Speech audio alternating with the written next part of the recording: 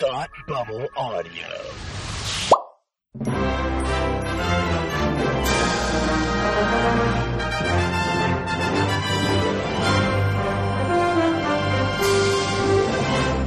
Hi, and welcome to Academy Rewind, the fortnightly podcast where we're taking a look at the Oscars from years past. I'm Tim, and with me, as always, is my reminiscent friend Palmer. How are you today? I'm good. How are you? I'm doing very well. We are not talking about the Oscars today, Palmer. No, that the intro is just horrible.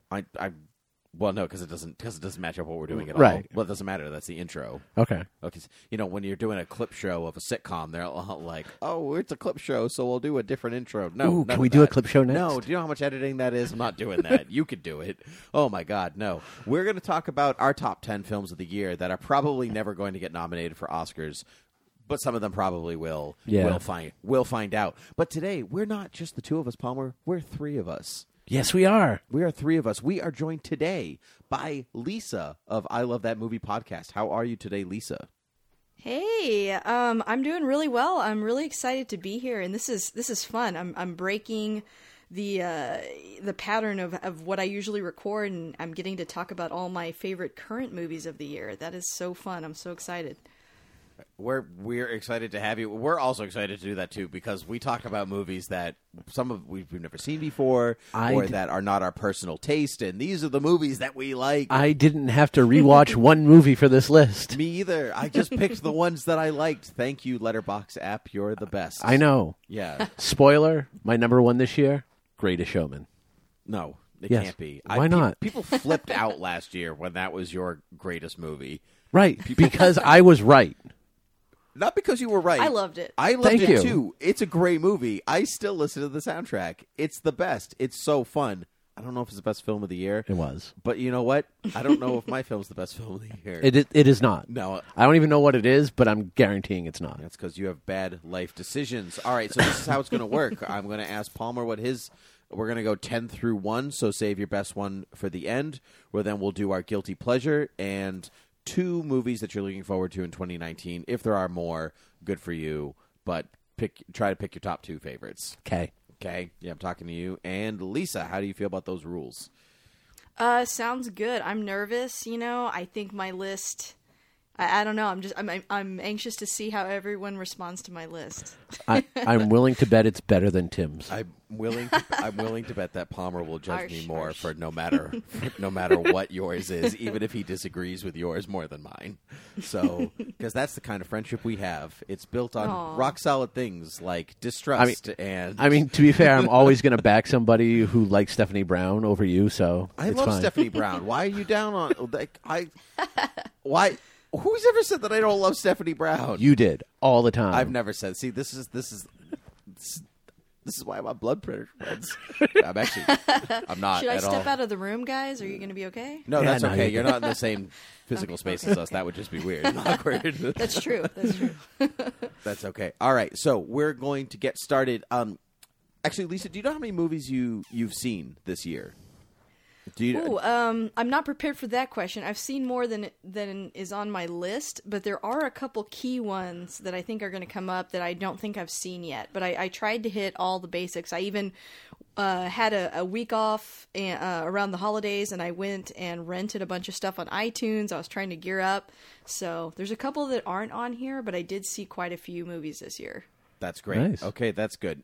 Whatever your list is and whatever mine is, Palmer's going to put us to shame. Because, Palmer, how many new movies, have you seen this year? Movies that only came out in 2018, I saw 118. What?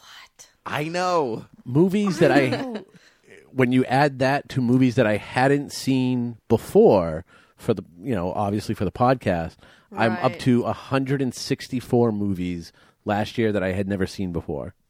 That's impressive. Isn't that super impressive? Yes. And sad. But It mostly really is. impressive. Like, I have no life. But mostly impressive. To podcasters, it's impressive, and that's what matters. That's right. The only I, opinion that matters. I The had one said- recording the episode. Yeah. I had sent you an article earlier last week from an article by someone from Collider who said, like, they had watched 68 movies last year and they're a professional reviewer, and I'm like, what a noob. I know. Amateur. Yeah. God, how dare you have like children? Of or course, he's something. also Yeah. getting paid for his movie reviews. That is correct. We're just doing it out of the Oh, goodness that's of our hearts, or the boredom of our minds, whatever the case may be. So that's it. I've seen 40 films in the theater. I rounded. I was able to see 40 films in 2018 in the theater, and then a few more on Netflix, plus the Academy Rewind one. So I'm probably sitting at about a little over 100, based on your Academy Rewind numbers. Because Yeah. we had seen most of the same amount of movies together. I might have actually seen a little less than you. So just because you're a few years older than I am, so you've Yeah. had more time to be an adult. So that's a lot of movies, man. We've spent a lot of time doing this. Yeah. It's a good thing we get outside and go see people and stuff too. We just you know? get outside to go see movies. That's not true. I go to work. I go to work. Getting married. I do things. Don't tell me I don't do things. Anyway, so this is how it's going to work. I'm going to ask for Palmer's top 10, then Lisa's top 10, and then I will say my top 10. But we'll just talk about the films as they come up. We don't have to actually just ignore Palmer's and move on to Lisa's, but we will. So, Palmer, Yes. your number 10 spot of the year. My number 10 spot of the year, I'm gonna go on a limb and say neither of you have seen.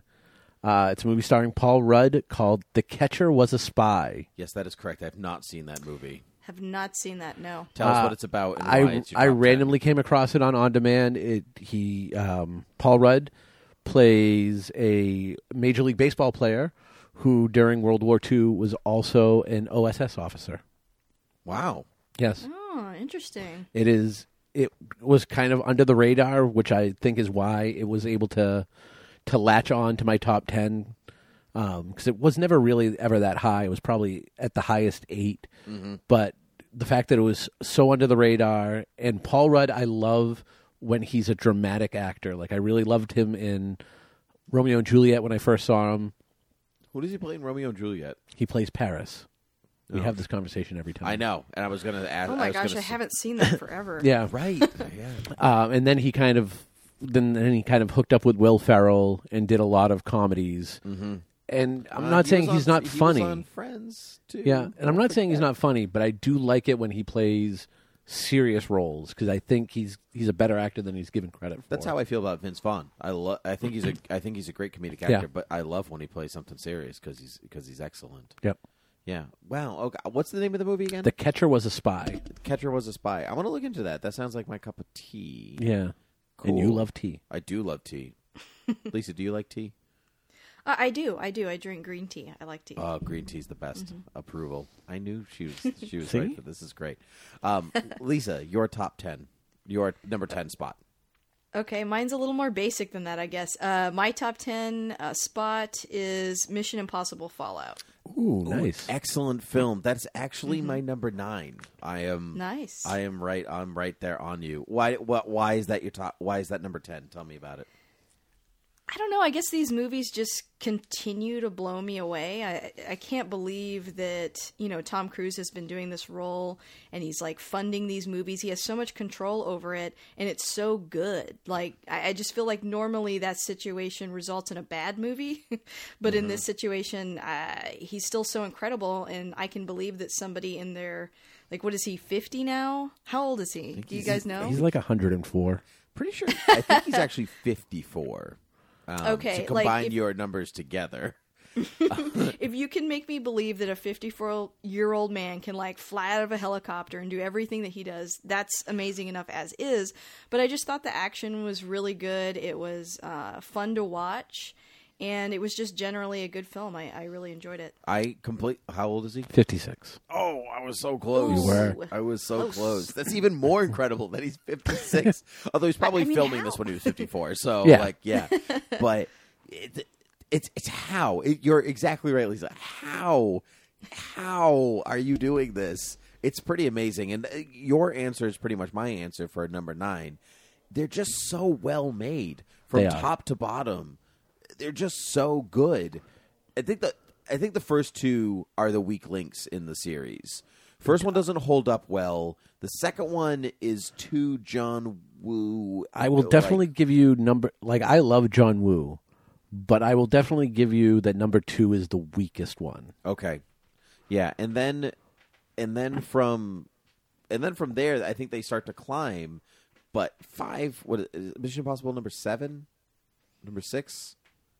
So the one with Philip Seymour Hoffman? No, that's 3. No, I'm asking what Fallout. How many of them are? Oh, it's like 7. Is that number 7? It's Fallout. Wait, no. That sounds right. Ghost Protocol. Yeah, it's number 7. It's number 7. Whatever.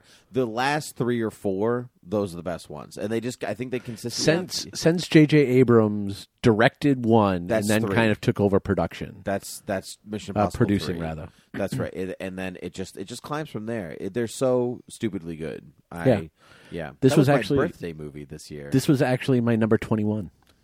Your number 21. Yep. Oh, that's nice of you to know. All right. Well, my number 10. We're going to get out of the way. Palmer's going to hate me. Yep. Spider-Man Into the Spider-Verse. And check off. I actually wrote a list of what your top 10 was going to be. I am 1 for 1. Good for you. You're 1 for 1. Spider-Man Into the Spider-Verse. Palmer's unpopular opinion. He does not like this movie. Everyone else loves this movie. Right. Lisa, how do you feel about this movie?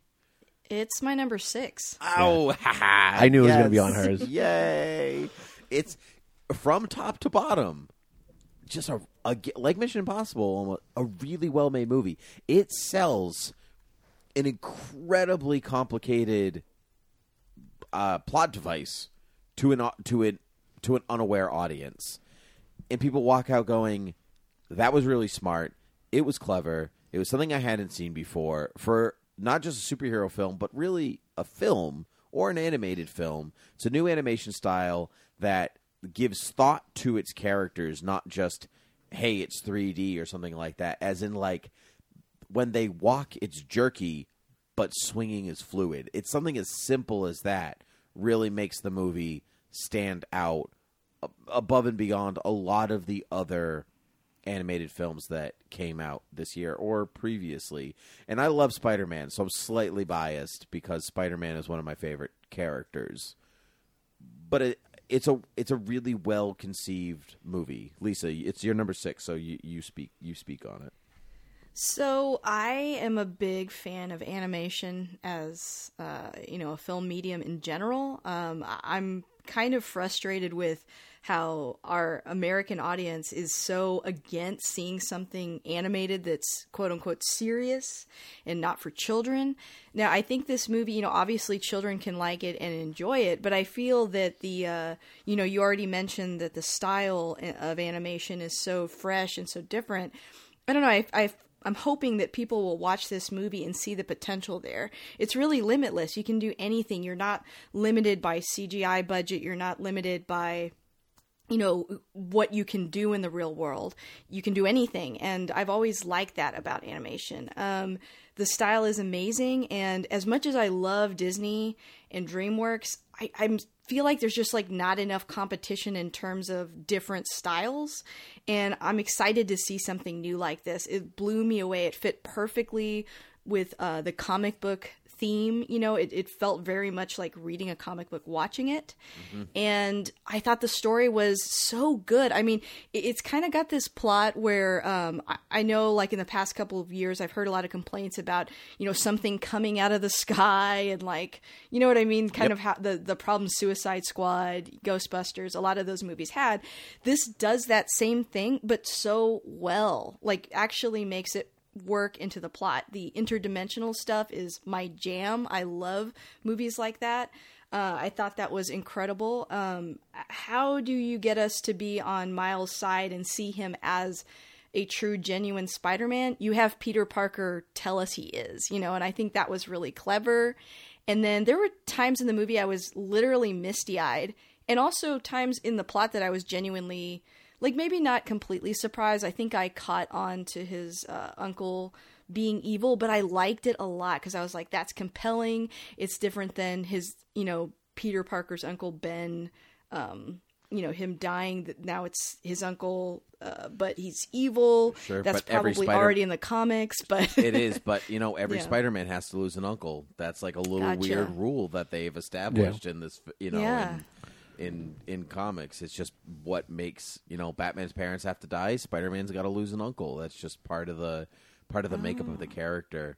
You're so right, and I think the film is smart without telling you it's smart, which is also what you get at. That famous bit from the trailer where the glass is sticking to Miles' fingers as he jumps off the skyscraper. That's a running motif through the film, that he is scared and he can't let go of where he is or what he's doing. He's latching on to things that are comfortable, and in that moment when he finally decides to be Spider-Man, he's still scared, but he lets go anyway. And that's an important marker in Miles' personality and his growth as a character and as a hero. But the film never tells you that. It just shows you that and lets you get there on your own. And I think that's why the film stands out above so many other ones, that it's a real show, not tell kind of film,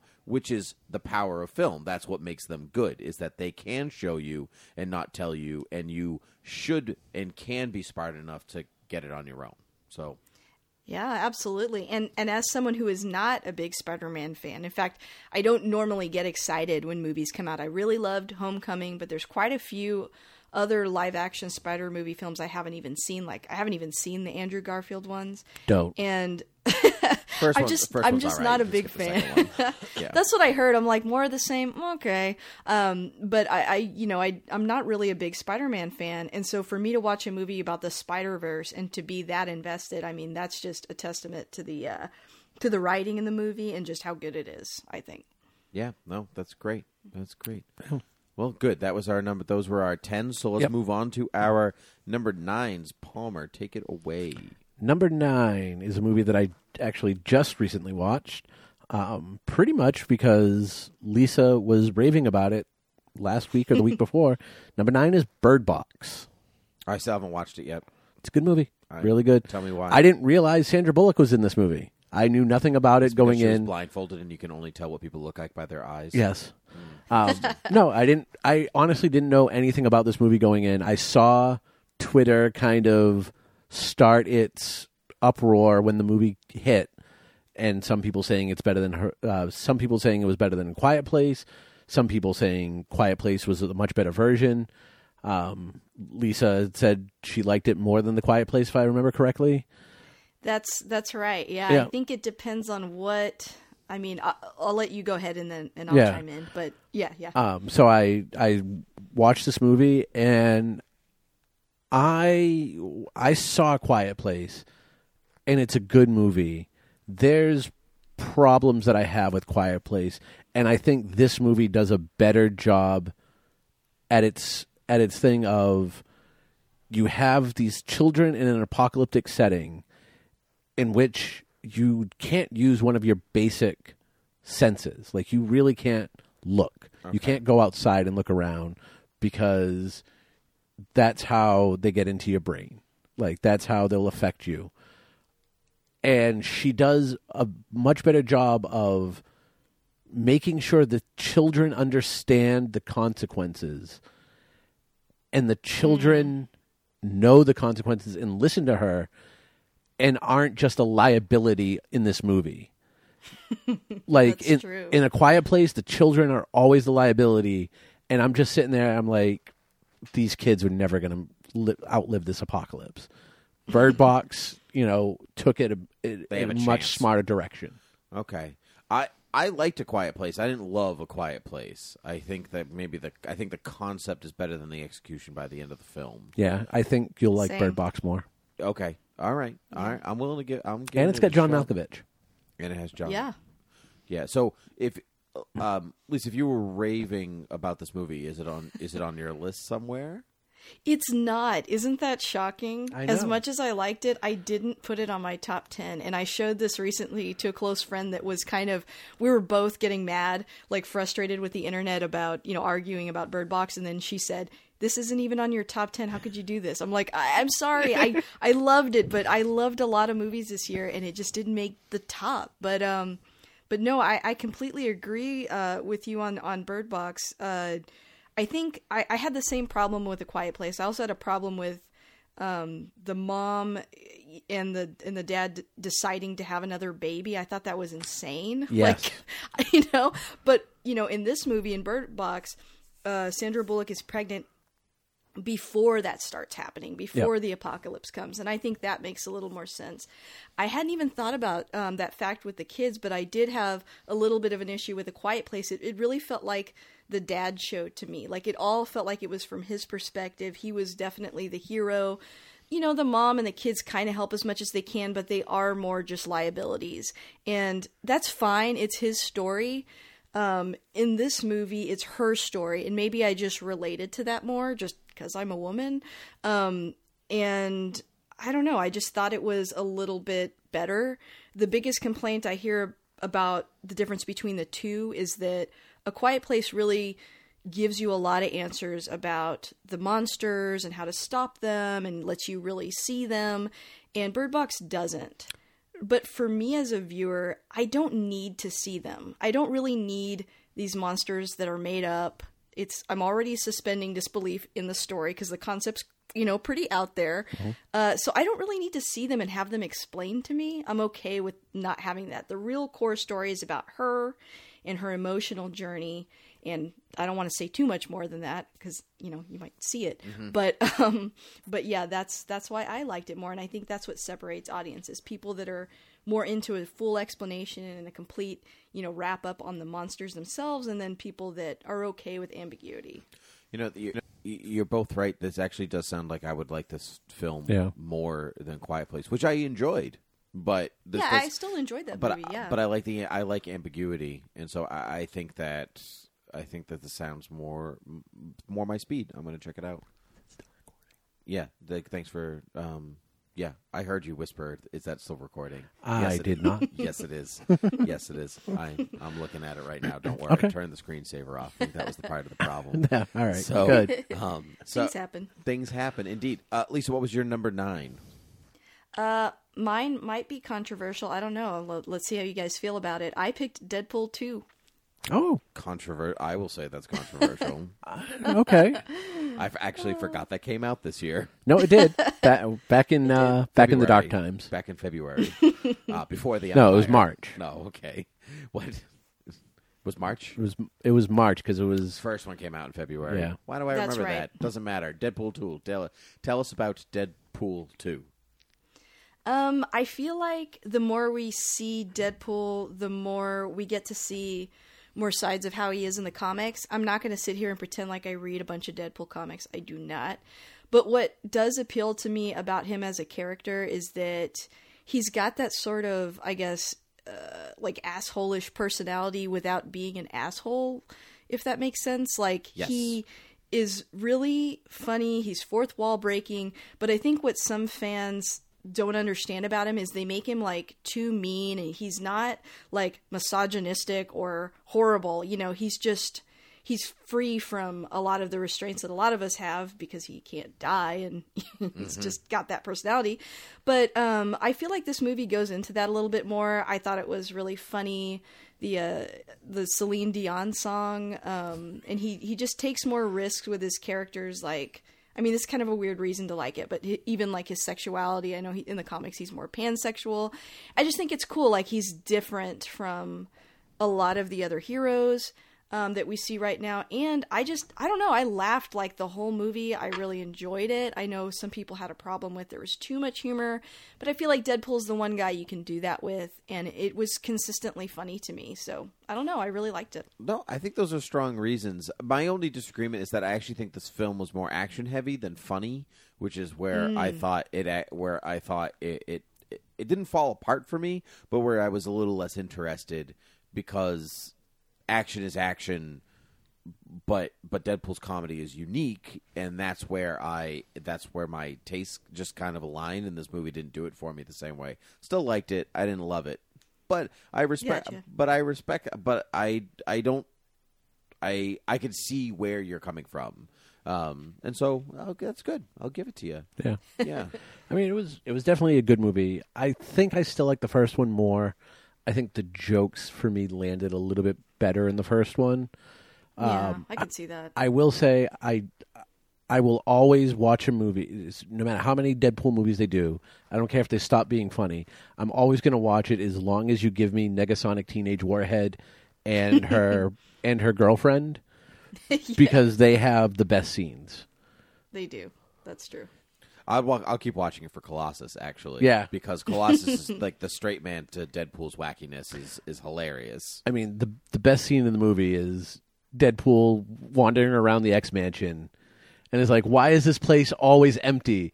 The door opens and all the X-Men are there. It's great. It's a great joke. It's one that won't even play well later, but I think that's the fun of Deadpool, that it doesn't matter. Right. But I think the first one just plays a little bit better throughout. But Gotcha. But that's okay. That's why we're here. My number 9 we already did. It was Mission Impossible Fallout. Yep. So we can actually move right on 2 for 2 to number.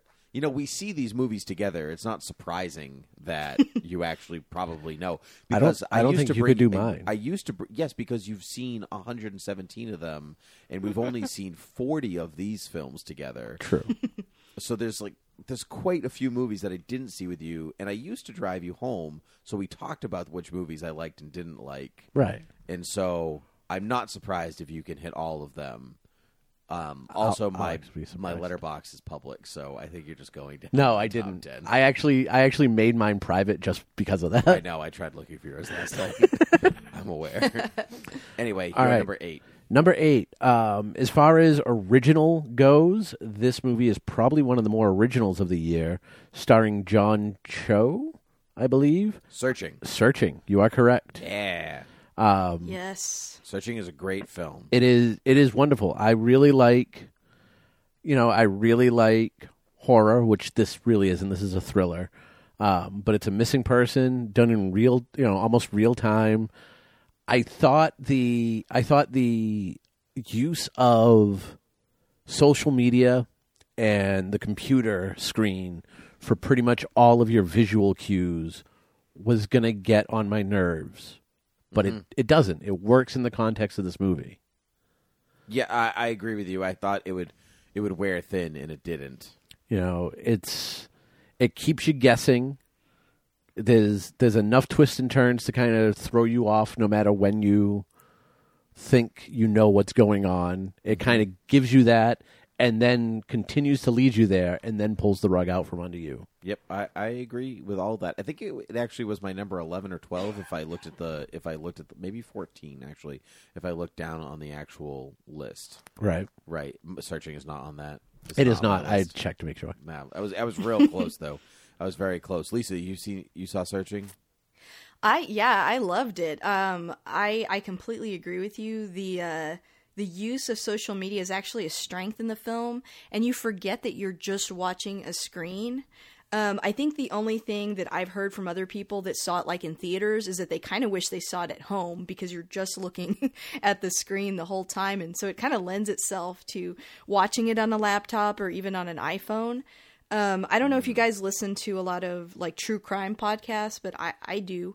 And they do find people a lot, or they use a lot of evidence on social media. That's one of the first things people check nowadays is, did they get on Facebook? Did they get on Twitter? When was the last time?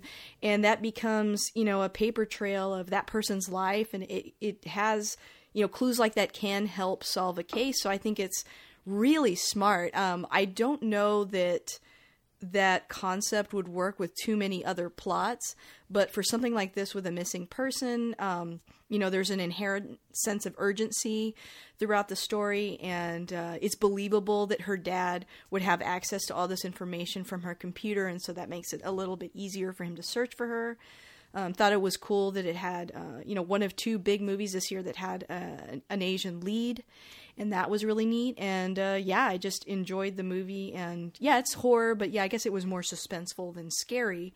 But I thought it was good, and I even thought it had a good wrap up and an ending. I was really relieved that the ending wasn't sad. Me too, and I think the whole movie plays out really well from start to finish. And to both of your points, I'm fairly good at guessing where films are going, no matter what, this person's going to end up over here and blah, blah, blah. It's just the way stories are kind of structured. and searching actually tricked me. And that's awesome. And so I was like, I felt like it was worth the price of admission because I was like, oh my God, I was actually surprised. This never happens. I'm so happy. Palmer, you're looking at me weird. Didn't the movie end sad? We'll have to leave it ambiguous for those who didn't watch it because I have a one who says it did and one who said it didn't. I honestly don't I think I remember the ending, but now I don't know Palmer if I'm just changes his position of the film because I'm doubting myself too. I just don't. I remember the real ending, and one of you are correct. We got to hurry up and get through this list. So I'll tell you when we're done recording, so we don't spoil this for anybody. Oh, okay. All right, number 8 for Lisa. So my number 8 is Aquaman. Great choice. It's my number 7, so we can skip right past it. Tell me why Aquaman is your number 8. Well, this is a movie that I was highly anticipating because I am a big DC Comics fan. I've been watching the progress over, the last year or so that information has been coming out about it. I love James Wan. I absolutely love the Conjuring movies. Yep. And I was just really excited to see what he brought to the table with this, and I wasn't disappointed. I will admit that the first time I saw this, it's a lot of information, and because I'm not a big, strong Aquaman-specific fan, I felt a little bit overwhelmed by the amount of information I was getting about him, but I had a feeling. I was like, I think I need to see this one more time, and I think I need to see it in IMAX. So I did, and my love for it grew. Right away, I loved how original it was in the sense of, people keep comparing it to so many movies. He said he was influenced by Raiders, by Star Wars, but I feel like the list continues, and when you have to list, so many different influences, it's almost like, well, actually, it's kind of something new, right? I think Andy from the Holy Batcast said something like that. But it was cool that we got to see so many different worlds underwater. I was really anxious to see what that was going to look like. And, it looked amazing. And all the action sequences were incredible and kept me engaged. And to be honest, a lot of times, I know you guys mentioned earlier, action scenes can be a little bit, I don't know, I can kind of turn my brain off sometimes when they're going on too long or if I don't think they're interesting. Mm-hmm. But every single time it happened in this movie, probably because so much of it was underwater or just something I'd never seen before, I was engaged the whole time. They were really good. So yeah, I loved it. I think the movie's not perfect, which is probably why it's number 8 and not closer to the top of my list. But I really enjoyed it. So yeah. I'm right there with you. I think the movie is... I enjoy movies that don't care to explain things. Sometimes, they could breathe. Why can they breathe underwater? Because Atlantean science. Shut up. We're moving on. Nobody cares, and nobody does care. And that's the beauty of the movie. It doesn't. It's almost like Star Wars in the way that why isn't Luke sad that his aunt and uncle died? It doesn't matter. Let's move on. He's more sad about this man that he met 2 days ago dying than his aunt and uncle that he's known his whole life that are basically his parents. It doesn't actually matter. Let's move on. And I enjoy that kind of maybe kinetic frenzy of a movie where it's too interested in telling an adventure than about its real emotional weight, because it's all melodramatic adventure story, romancing the stone, whatever dramatic weight. That's not what it's not delivering truth, it's delivering fun. And sometimes you just need to deliver fun because it's a myth. Right? It lays it right out in front of you. It's King Arthur underwater. He's got to find the only... Literally. He's literally, right. He has to find the only magic weapon that only he can use so he can rule the the nation and blah, blah, blah. That's all it is. And I love that, but it gives it fun, new, interesting twists. I do agree it's very exposition heavy at the beginning, and I'm a big Aquaman fan, so I had no problem following it, but I could feel the heaviness at the beginning of the movie, and I was like, oh man, and I don't think the movie really gets going until after the gladiator fight with Orm underwater, when they actually start to look for the trident, or maybe at least the sword fight in the sunken battleship. That's when I'm like, this is an adventure movie. Mm-hmm. I'm watching a pirate movie underwater. It's Pirates of the Caribbean. It's Indiana Jones. It's Star Wars. It's all these different things that you mentioned. And I think, Andy, is right in that if you have to list all of these references, then it's kind of original. It's not in a lot of ways, but it's also kind of original because if you're listing 20 things that it's kind of like, then it's kind of its own thing at that point. Because it's not really any one of them. It's something different and fun and new. I think it's beautifully shot, and I think the film gets better as it goes. So by the end, I have forgiven it the sins of the beginning of the film. And definitely. I think it's almost like the not anti Wonder Woman in the way that Wonder Woman was a bad film, but I think Wonder Woman gets praised for the first 2 acts of the film, and then they say, well, it kind of crumbles at the beginning, whereas the Aquaman starts as like a crumble, and it slowly builds itself into something. It builds itself into something really nice, and I almost prefer that because you're ending big. Nobody remembers the beginning of the movie the same way that they remember the end of the movie if you end strong, and it does. And ultimately, I really didn't think Jason Momoa's Aquaman can be king, and the movie made me think that he could and can, and I think that is a miracle in of itself. And so I am. So that's why it's my number 7. I just think it's super fun, and not every movie needs to teach me a lesson, or which it can. I mean, they're very simple. Be a hero, and sacrifice, and the usual stuff that you see in superhero films. But you can also just hop around the world and see a bunch of cool places and have a good laugh while you're at it. So I'm right there with you. It was just super fun. I want to go back and see it in IMAX real bad. I've tried for about 2 weeks and I just can't get there. So I'll get there one day. Palmer, is this movie on your list? It is not. Tell me why. It's I liked the Zack Snyder DC universe. I really love Man of Steel. A well-documented fact. Yes, I really love Man of Steel. I really love BVS DOJ. I even really love Wonder Woman. I like this movie. This movie's third act makes this a really good movie. The visuals, even of the trench and him diving underwater with the flare, is one of the best visuals in the movie, and in a lot of movies.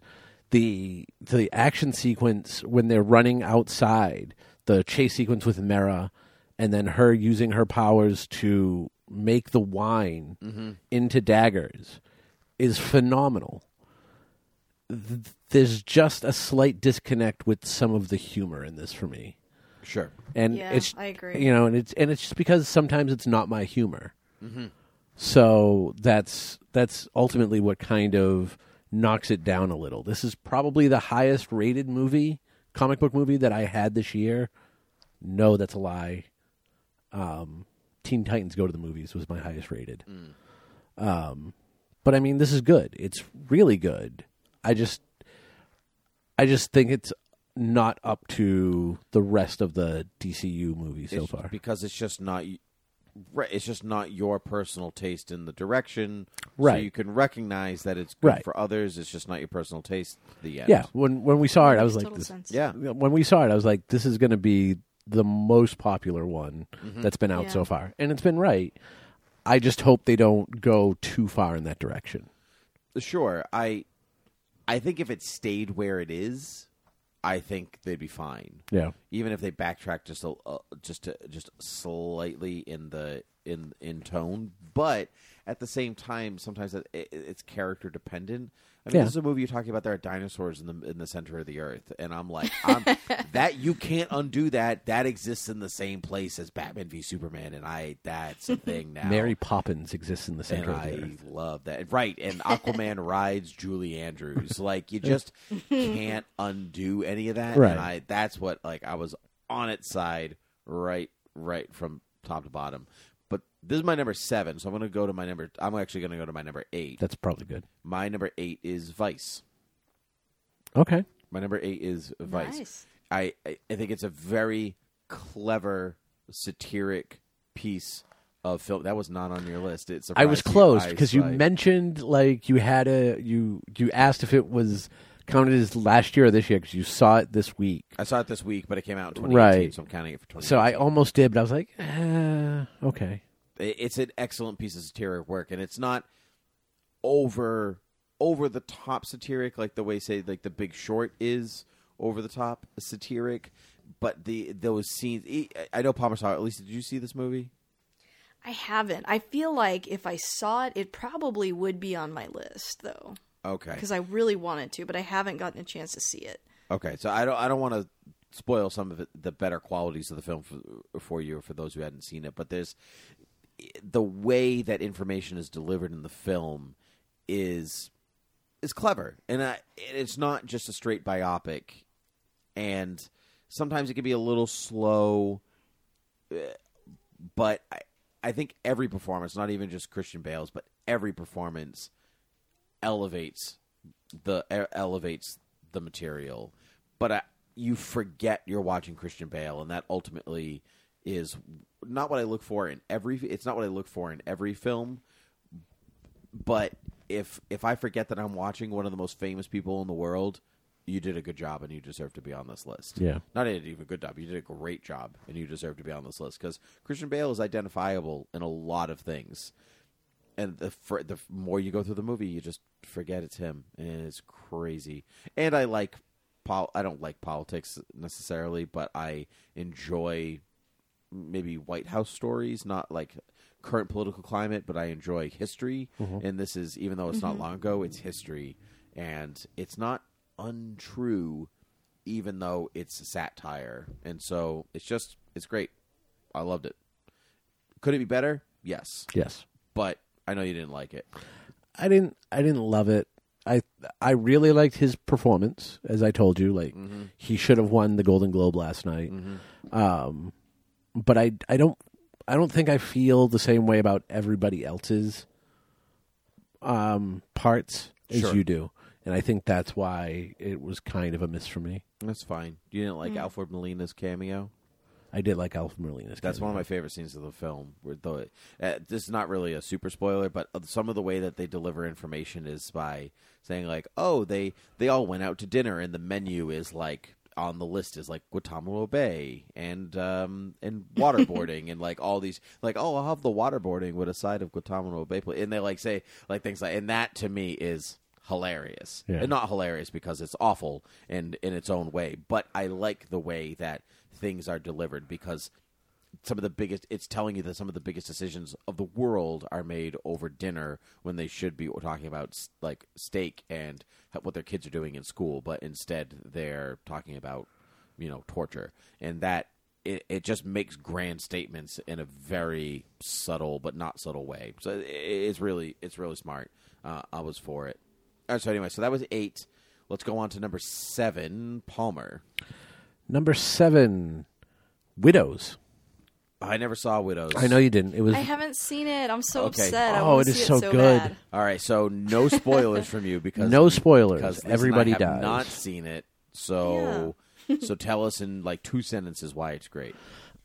Well, for one, it's great because Liam Neeson's in it and he dies. Okay, well that's in the trailer. I know. So yeah, Forgiven. Yeah. Mm-hmm. No, I mean the actresses knocked it out of the park. Okay. Who directed this movie? Steve McQueen. Steve McQueen. Yeah, Thank you. The guy who gave us 12 Years a Slave kind of changes up in direction. I believe this movie was adapted by. Is this a Gillian Flynn? She does the adaptation. She doesn't do the original novel. Oh, okay. She's branching into screenwriting, is she? Yes. And I'm almost positive it was Gillian Flynn because I thought it was. She does the screenplay. Okay. Interesting. And I just love her work. Like, and I know this is not her work in the sense of like she came up with the story, but it feels like hers. And she has a way of laying out a movie that you think is just very basic and then turning it. Okay. And they do it again in this movie. But everybody connected to it. I mean, Liam Neeson for the 5 seconds he's on screen is really good. Viola Davis, I really like Michelle Rodriguez anyway. Mm-hmm. She was awesome. Elizabeth Debicki. Yep. Who is like 14 feet tall. She's so tall.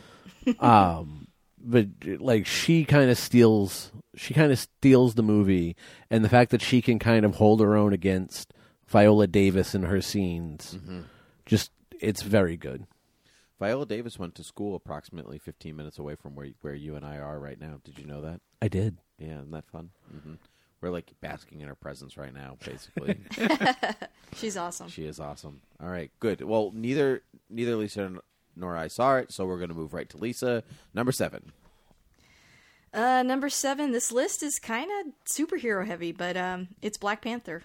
Black Panther. That was my number 7. Mm-hmm. Not on my list, and I know it's not on Palmer's list. Tell us why Black Panther.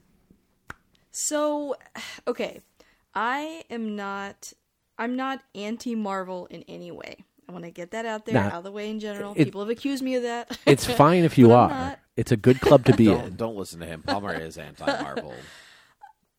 Well, I'll say this. As somebody who didn't necessarily grow up reading comics, I mean, I knew who Batman was. I knew who Superman was. You know, I knew those characters.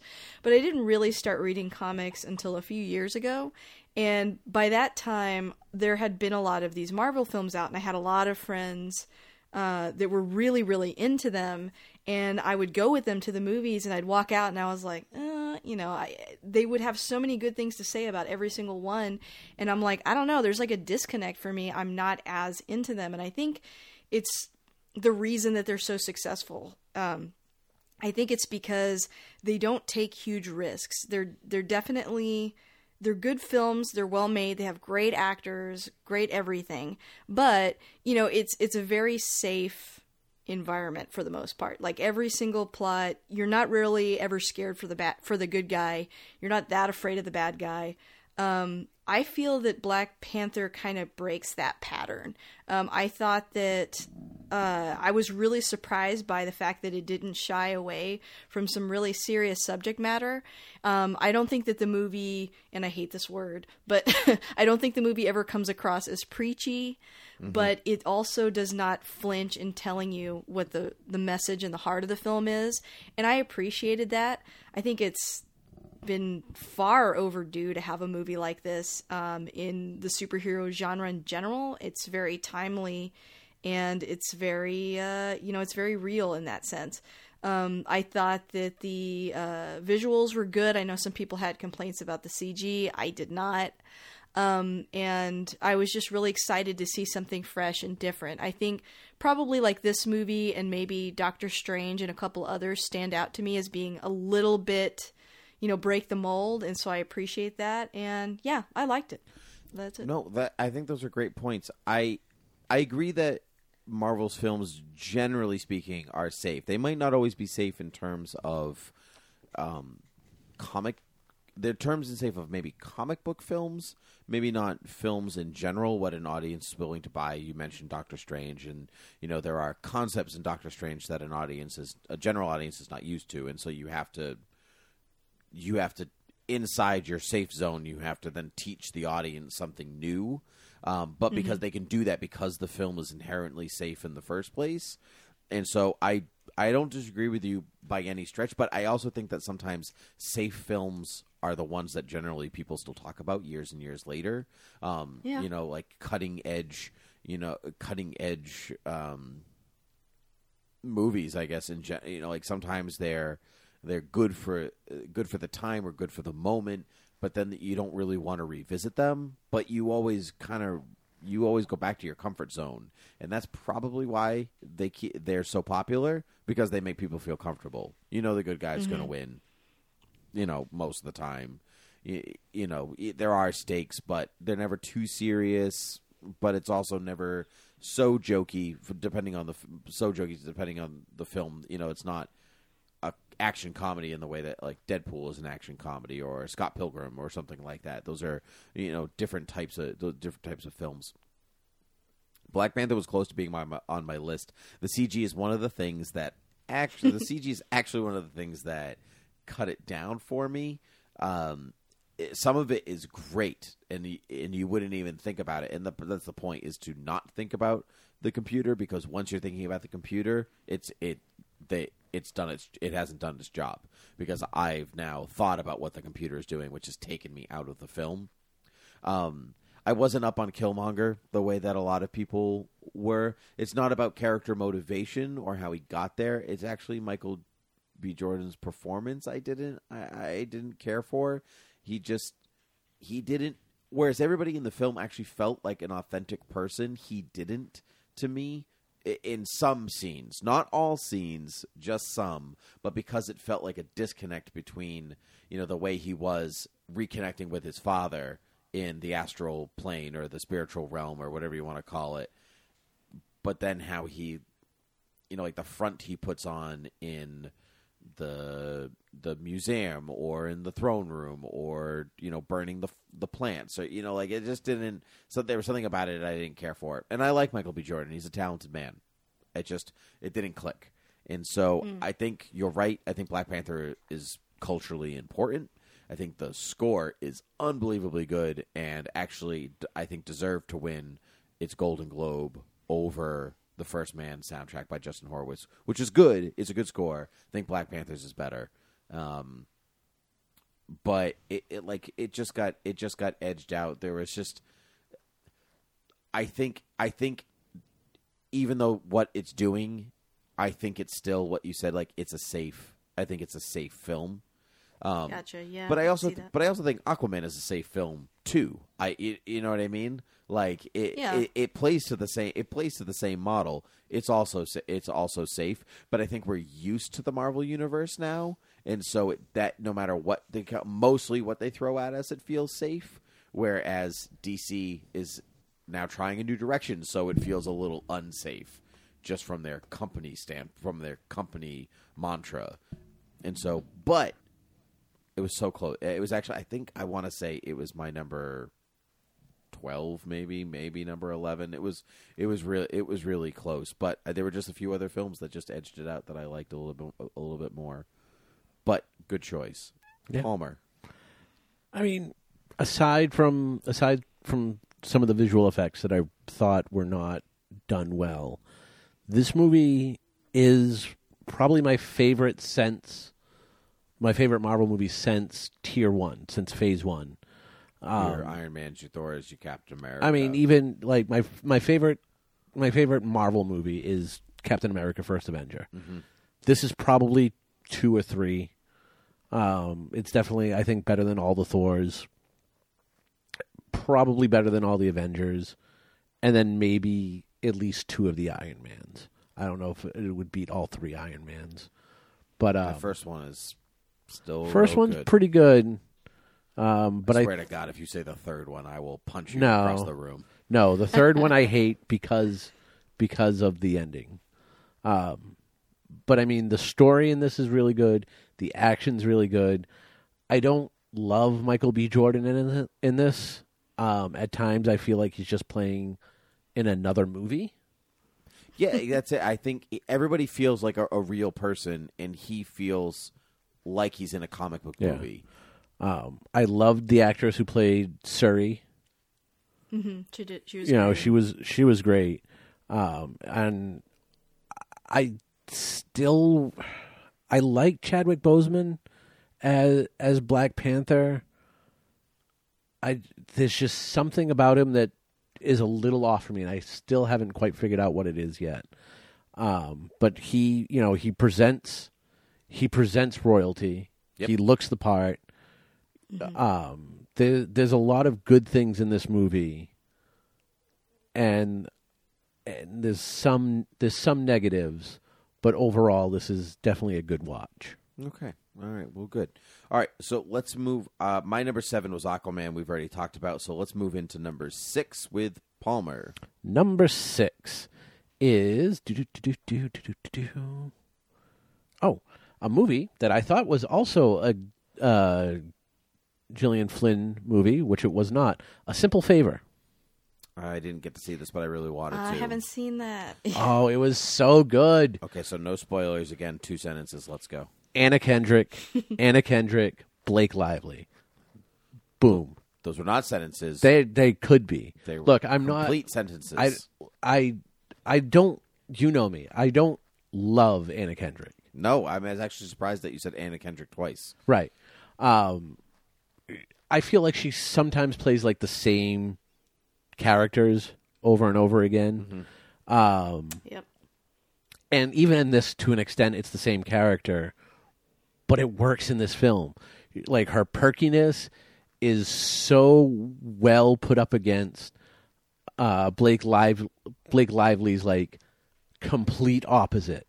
And how these two are friends, I will never understand. But that's kind of the point of the movie. Yep. You know, it is a whodunit. It twists and turns again, just like Searching does. That every time you think they've kind of settled in on where it's going, it changes again. And this is another one where like the strength of the two actresses that lead this movie make this such an enjoyable film to watch. I thought it was going to be a little bit too funny, too kitschy, too something, too funny. Like I thought I felt the humor was going to be out of place, but the humor is definitely in place for the overall tone of the movie. And given the director who played the science teacher on Sabrina the Teenage Witch back in the day, Paul Feig, he does a very good job of. Is this a Paul Feig movie? Yeah, I didn't know that. Yeah, and I typically don't like him. Like I didn't really like hated Ghostbusters, but I thought Bridesmaids was pretty good. But this is probably his best movie. Wow. Okay. Wow. Yeah. I'm shocked. Yeah, because I think for me, Anna Kendrick and Blake Lively were not a selling point. They're probably why I didn't go see it. I mean, I used to watch Blake Lively back in her she was a Gossip Girl, I think. Yes, she was. Yeah. Yep. And I found her pretty bland on that show, and I kind of just have that image in my head of her of just like not really giving a lot. Bland, lively. You could run with that. Yeah. And then Anna Kendrick, I don't know. I feel like she's a little too perky. She's a little too much. Yeah. I don't know. I've never really liked her. Like, I don't hate her or anything. It's not like I see her name and go, now I know it's going to be good. Anna Kendrick's in it, And so, like, it kind of looked like the movie wasn't for me. It just wasn't aimed at me. But all that stuff you're saying, man, it's changing my mind. So Yeah. I'm going to have to give it a shot. I would definitely give it a shot and let me know how you like it. I mean, you're right. Like, I don't typically love Anna Kendrick. Besides this, like, she's great in Twilight because she doesn't have many parts. But this was really good. All right, I'm going to check it out because I wanted to see it before, but I still now I still want to see it. I guess. Good, Lisa, your number 6. It was Into the Spider-Verse. So. Oh yeah, great. Oh yeah. Good. All right, moving on. Good. My number 6, Bohemian Rhapsody. The Queen movie. Haha, Palmer's. I thought about this one too. Palmer's movie bingo is losing. Yeah. Bohemian Rhapsody hits you right in the gut. Super fun, emotionally charged. Changes the story to play with your emotions. However, I think it's well performed. It's well shot, especially considering the director was let go during the production of this film, and it still pulled it together. Bryan Singer was let go. Let go, or just kind of quit. Like it's both. He just stopped showing up, so he was fired. Right. So, but when you know that, it becomes more impressive. The movie is what it is, and I don't think you need to know that to understand that it's a really well made movie. It's definitely a sugar coated version of the Queen story. But you and I talked about this. We'll have talked about this on an upcoming episode of Academy Rewind, Palmer. But like true stories, a film doesn't watch a documentary. The film is not. It's always based on a true story. It doesn't mean that it's the real true story. Right. Watch it. So, and I think Bohemian Rhapsody is a good example of that. It's just super good. I nothing bad. I don't really have anything bad to say about it. I really enjoyed it. And I think the more I think about it, the more I enjoyed it. So have you, I know, Palmer, I know you saw it. Lisa, did you see Bohemian Rhapsody? I haven't. I'm kind of weird in that I'm at the age where I should have grown up with parents that, loved Queen and it was part of their repertoire, but they were like a little bit older when they had me, so they grew up in the 60s. And so I heard a lot about the Beatles instead. Yep. And I didn't really grow up with these kinds of bands. And so I just don't have the connection to Queen that a lot of people do. I mean, I've heard all the songs. I think Freddie Mercury was extremely talented, but nothing was pulling me to go out to the theater. And then all the reviews I read were kind of like, oh, it's just real straightforward, real basic. I was pretty shocked last night when it won Best Drama. Everybody so now was. I'm kind of Pretty sure America. I was shocked, and I thought this was a great movie. But I agree with those reviews.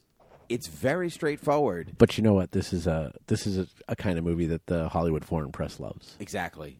It's very straightforward. Yeah. Mm-hmm. It was funny because when we saw it, there's a scene where the band's album comes out and they're showing like all the critical acclaim, and there's one that just says like, "This is okay." This is okay. Like, and like when we walked out, I was like, "Oh, look at that! They put my reaction in the movie. Yeah. This is okay.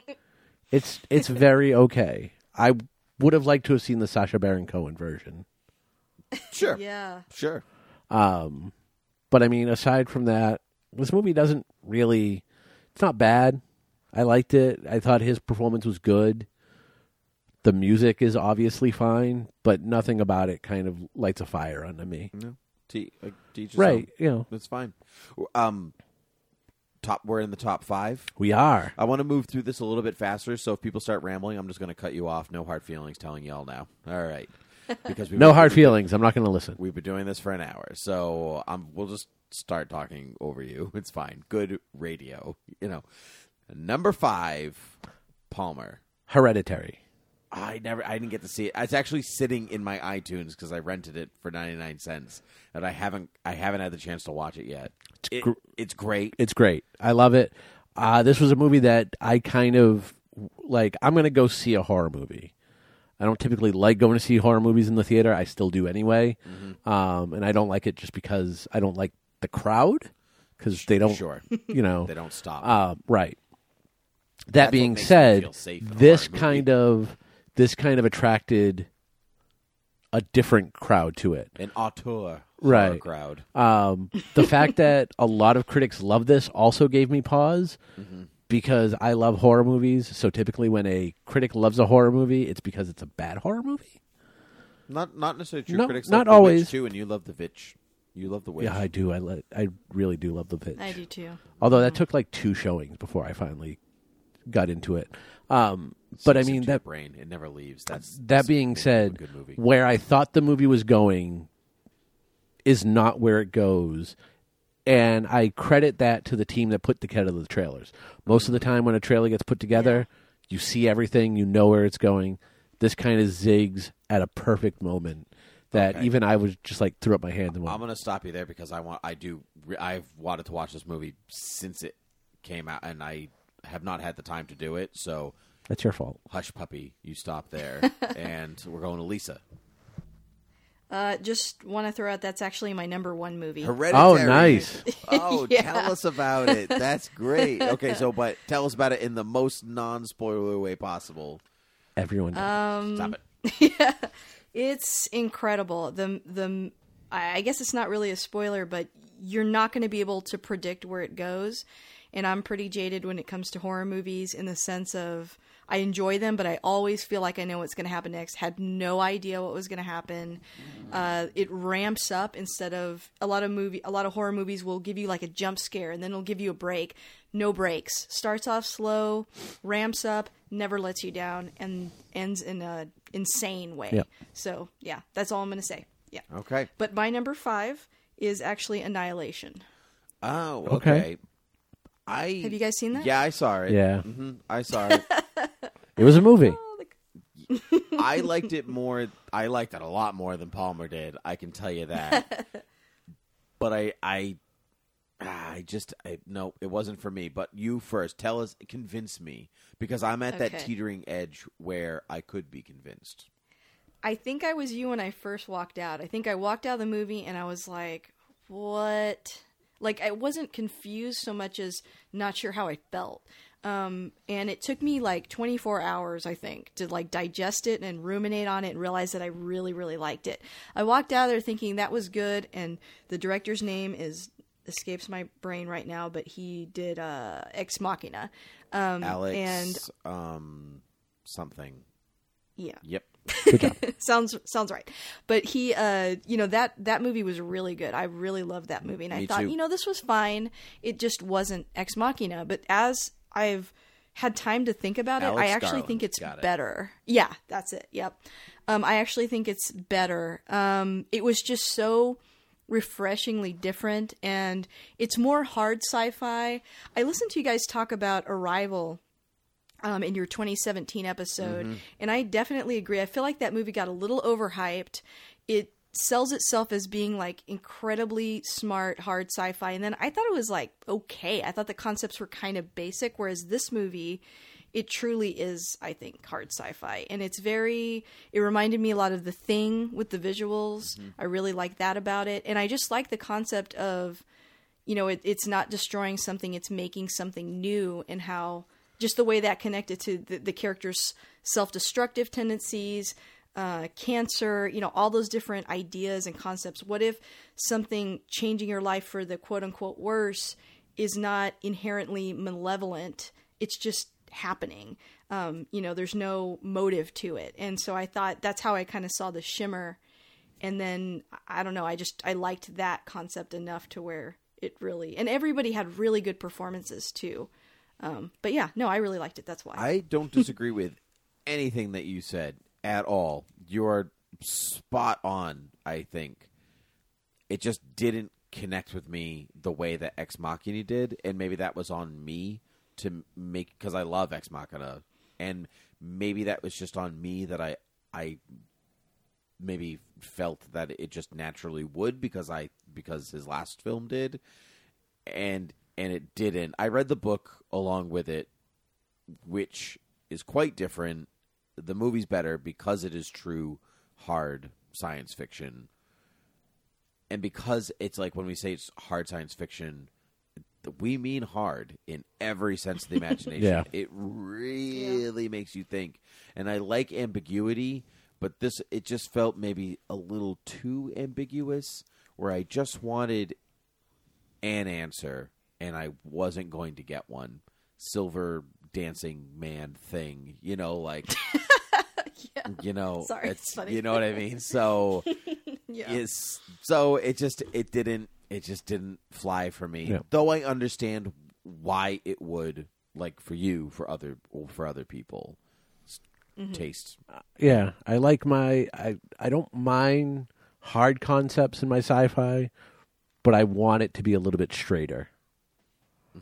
I don't. That's fair. I mean, I think a lot of people felt that way watching it, so I totally understand. And I will say, I think the moment I kind of checked out on the movie was when Oscar Isaac showed up because you hate him. Well, that's besides the point. Oh, what? I My know. husbando? Is the action sequence in the house with like that bear that attacks Oh my him? gosh, Yeah. I love that part. I felt the best visuals So that this funny. movie was going to give me, it kind of wasted in darkness. Yeah. I feel like It is pretty unclear. I feel like that's budget, and I didn't actually mind that at all. I was actually a little bummed that I was sold a movie about like weird creatures attacking Oh, yeah, and people, that's- yeah. that was it. That's all I got. And the The alligator. the alligator, and you know what I mean. Like I wanted more of that because that's what I was sold. Right. So I think if I had seen this Gotcha. film without a trailer, It might have been better. it probably would have been better. Yeah. Not even might have. It most But I mean, likely would I have do been like better. Natalie Portman in this movie. I like Natalie Portman in many, many things. Yes. My number 5, moving on, Teen Titans Go at the Movies. Yes. Yay. Teen Titans Go at the Movies is a spectacular piece of satire, and I love a good piece of satire, like a really good piece. And it makes hilarious statements about the film industry, superheroes, comics, TV, everything, animation itself. Teen Titans Go is not for everybody by any stretch, especially of a generation that grew up watching that original Teen Titans show. Pretty much loathe Teen Titans Go. It's because they think it's just a joke on what they grew up loving, but that's the point, and they're merciless. It's like a clean South Park for anything superhero, and I just love it. And I love that the movie delivered exactly what I wanted it to, and probably more. I have to watch it again. So that's why it's my number 5. Oh, yeah. I think it's way smarter than people give it credit for. It is. It's so hilarious. Like, I don't think I stopped laughing. There are two kinds of people in this world.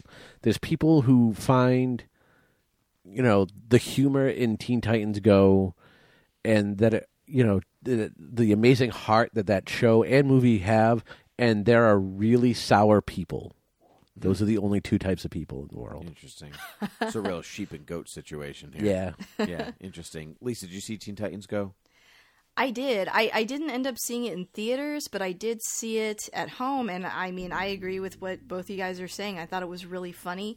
It didn't make my top 10, but that's not because it was a bad movie. I really found it hilarious. And I didn't really grow up watching the Teen Titans, the cartoon before it, but it doesn't matter. I just think it's hilarious, and so I guess I don't have that baggage, and also I just like laughing, so yeah. I just like the movie. No, that's good. I didn't grow up watching the Teen Titans show either.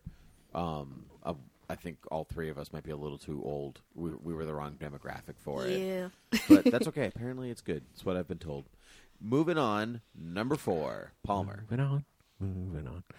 Love, Simon. That's also my number 4. Yay, friendship! Yay, high five across the room. Yeah. Oh, you didn't see it? We won't. I haven't seen it. I didn't have it on your list. We won't. You didn't put that on my list? I did not. What's the matter with you? You know, because I know you hate love. That's oh my god. Palmer hates everything, and I hate love. That's the going theme of Academy Rewind. Our defining traits. I don't hate love. Obviously, this is my number 4. Love, Simon is an excellent film. I think we can both attest. We can just talk about it together without spoiling it for anybody. I saw this with a friend of mine who is gay, and he turned to me at the end of the film and he said, "I wish I had this film in high school," and that kind of clinched what I had been feeling, because this is not my experience. It's like the film was not about my experience. However, it's also about my experience. It's universal yet specific, and it's so smart, and it's so well acted by pretty much everybody. Yeah, but especially Simon, whatever, I can't remember. Nick Robinson. Nick Robinson. It's just it's a culture. I think in some ways a culturally important movie that got a lot of praise when it came out. Haven't heard mum about it since. Yeah, it came out too early. Maybe, and I don't think maybe it's an Academy type film. I think it's a cultural film, not an Academy film. Those are sometimes two different things. But I think it's important for people to see, not because it's good, but because it is, but also because it's important. Right. Absolutely. I loved the performances. Jennifer Garner, put her in a movie, I'm going to go see it. Mm-hmm. Her and Josh Duhamel were so good as the parents. Mm-hmm. The fact that he's kind of robbed of being able to come out to them, makes him feel, I don't want to say it makes him feel shame, but he doesn't feel the same once they know, and they don't really do anything to put this on him. Like, it's just how he feels. And Josh Duhamel kind of tries his best to show him, like, you're still my son. I still see you the same way. And there's just so many good points in this movie. I think I ended up seeing it 3 times in the theater. Wow. I did not know that. But so you could have seen 120-something movies, but you saw this movie 3 times instead. Yes. Yep. Wow. That says something about your character. Yeah. You love love. I love love. You love movies which, about love. you know, that'll be very evident between 3, 2, and 1. Oh, so God, I'm gonna barf at some of your choices. I can already tell. It's not that I hate love. Oh, yeah. I hate can't. what Palmer thinks love I can't is. wait for your reaction to number 3. Yeah, what Palmer thinks love is. It's just. You'll all see. You'll see. I'm sure. I'm sure. Since that was both mine and Palmer's, Lisa, you're up. Number 4. Roma was my number 4. I have nice. not watched it yet. Yeah, but I was going to watch it this week. Gonna get there. Tell us about it. Non-spoilers. Non-spoilers, I guess really quick. I was just really sold on the concept. You know, it's Alfonso Cuarón's pretty much his experience. He wanted to make a movie about the woman who raised him, but not his mother, his nanny, who she was a member of the family in the sense that she lived there, she raised them, but there's always this big separation between, you know, her being a servant and them being sort of like a upper middle class to rich family. Mm-hmm. And that dynamic is interesting. I think the class separation and even racial separation in Mexico in this movie is really interesting. And then politically, everything that's happening in the 70s. I think it's a really big window into Mexican culture that I don't think American audiences have. I think they have an idea of what it is to be Mexican, and this movie kind of, it shows you that like it's pretty multicultural over there. There's more than one type of Mexican person, I guess you could say. And I really liked that about it. I liked that nuance. It's also not harsh on any of the characters. Nobody's really a bad guy. They give everybody human qualities no matter who they're talking about in the story. So I think in a lot of ways the movie's just about empathy, and it's just you're immersed in the story. You're experiencing it with the main character, and with all the characters in the movie. You just feel like you're really there, living in a space, living in a time, and I think it's beautiful. It's beautifully shot. You know, it's just incredible to watch. So it's a slow movie. You know, I think a lot of people might not want to watch it because of that and because of the subtitles, but I highly recommend it. I think if you give it a shot and turn your cell phone off and just focus, it's a really, really good movie. All right. Good selling point. Yeah. I like it. All right. We're in the top 3. Here we go. Number 3, Palmer. Number 3, a movie that is not only based off a book, but it was based off a 2006 Japanese movie co-starring Arnold Schwarzenegger's son. Oh my God. Number 3 is Midnight Sun. Oh my God, I hate you so much. This movie was so good. It was every ounce of so sweet and so right romantic. Oh my God. I also saw this movie 3 times in the theater. Ew, I just hate you sometimes. I might have seen it 2 days in a row. Ugh. It was just so good. The poor girl can't go outside during the day. Oh, boo-hoo. Because of a disease that will literally kill her, Tim. And she still finds a way to fall in love. No, she doesn't. She does. She finds a way to be infatuated. No, she falls in love to the point that she goes out with him even though she knows it'll kill her. What? I think Lisa's reaction was... I'm on your side. Yeah, thank you. See, she's on my side. No, I'm on Tim's side. No. No, we're going to edit that part out. It's fine. No, we're not. I'm gonna actually take that clip of her saying, I'm on Tim's side, and stick it in arbitrarily in other parts of the episode. And other episodes following this one forever. There you go. I'm just going to make it my ringtone when you call. Oh, my God. It is so good. I cried so much, especially at the end. Ugh, And this movie learned the trick of getting me to really want to see a movie, and that is use bad plots. No, and that is use the song "Spirits," because this movie had it, and then Welcome to Morrowind had it, and that's the only reason I want to see Welcome to Morrowind now, is because they used the same song, and this movie was so good because of it. Ew. No, so good. Everyone, if you love, go see this movie. No. I know. You hate love. Ugh, I hate what you think love is. It's not that I hate love. I hate what You think love hate is. love. Oh, my God. Lisa, please have a better choice for number 3.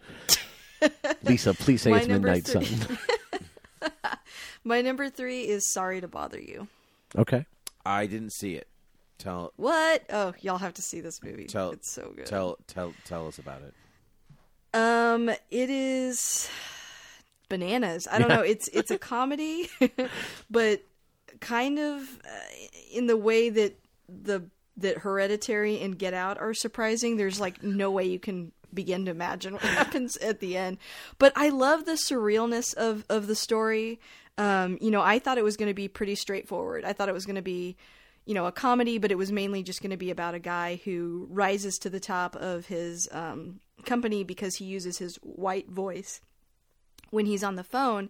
And I think that is, I think that's something that's not talked about in movies at least, but it is something that you hear a lot about. And so I was excited about that. But then it's so much more than that because I really connected to the movie. Even though I don't have that specific experience, there was just so much that the characters were going through, just in the workplace and their lives that was very relatable. And plus there's a game show. The whole thing is surreal, and there's a game show that they all watch, in this world, I guess, that's called, I Got the Shit Kicked Out of Me, and it's like the #1 TV show in the U.S., and that just made me laugh so hard. And it's literally just people going on TV and having the shit kicked out of them. That's it. That would be very popular. It really would be.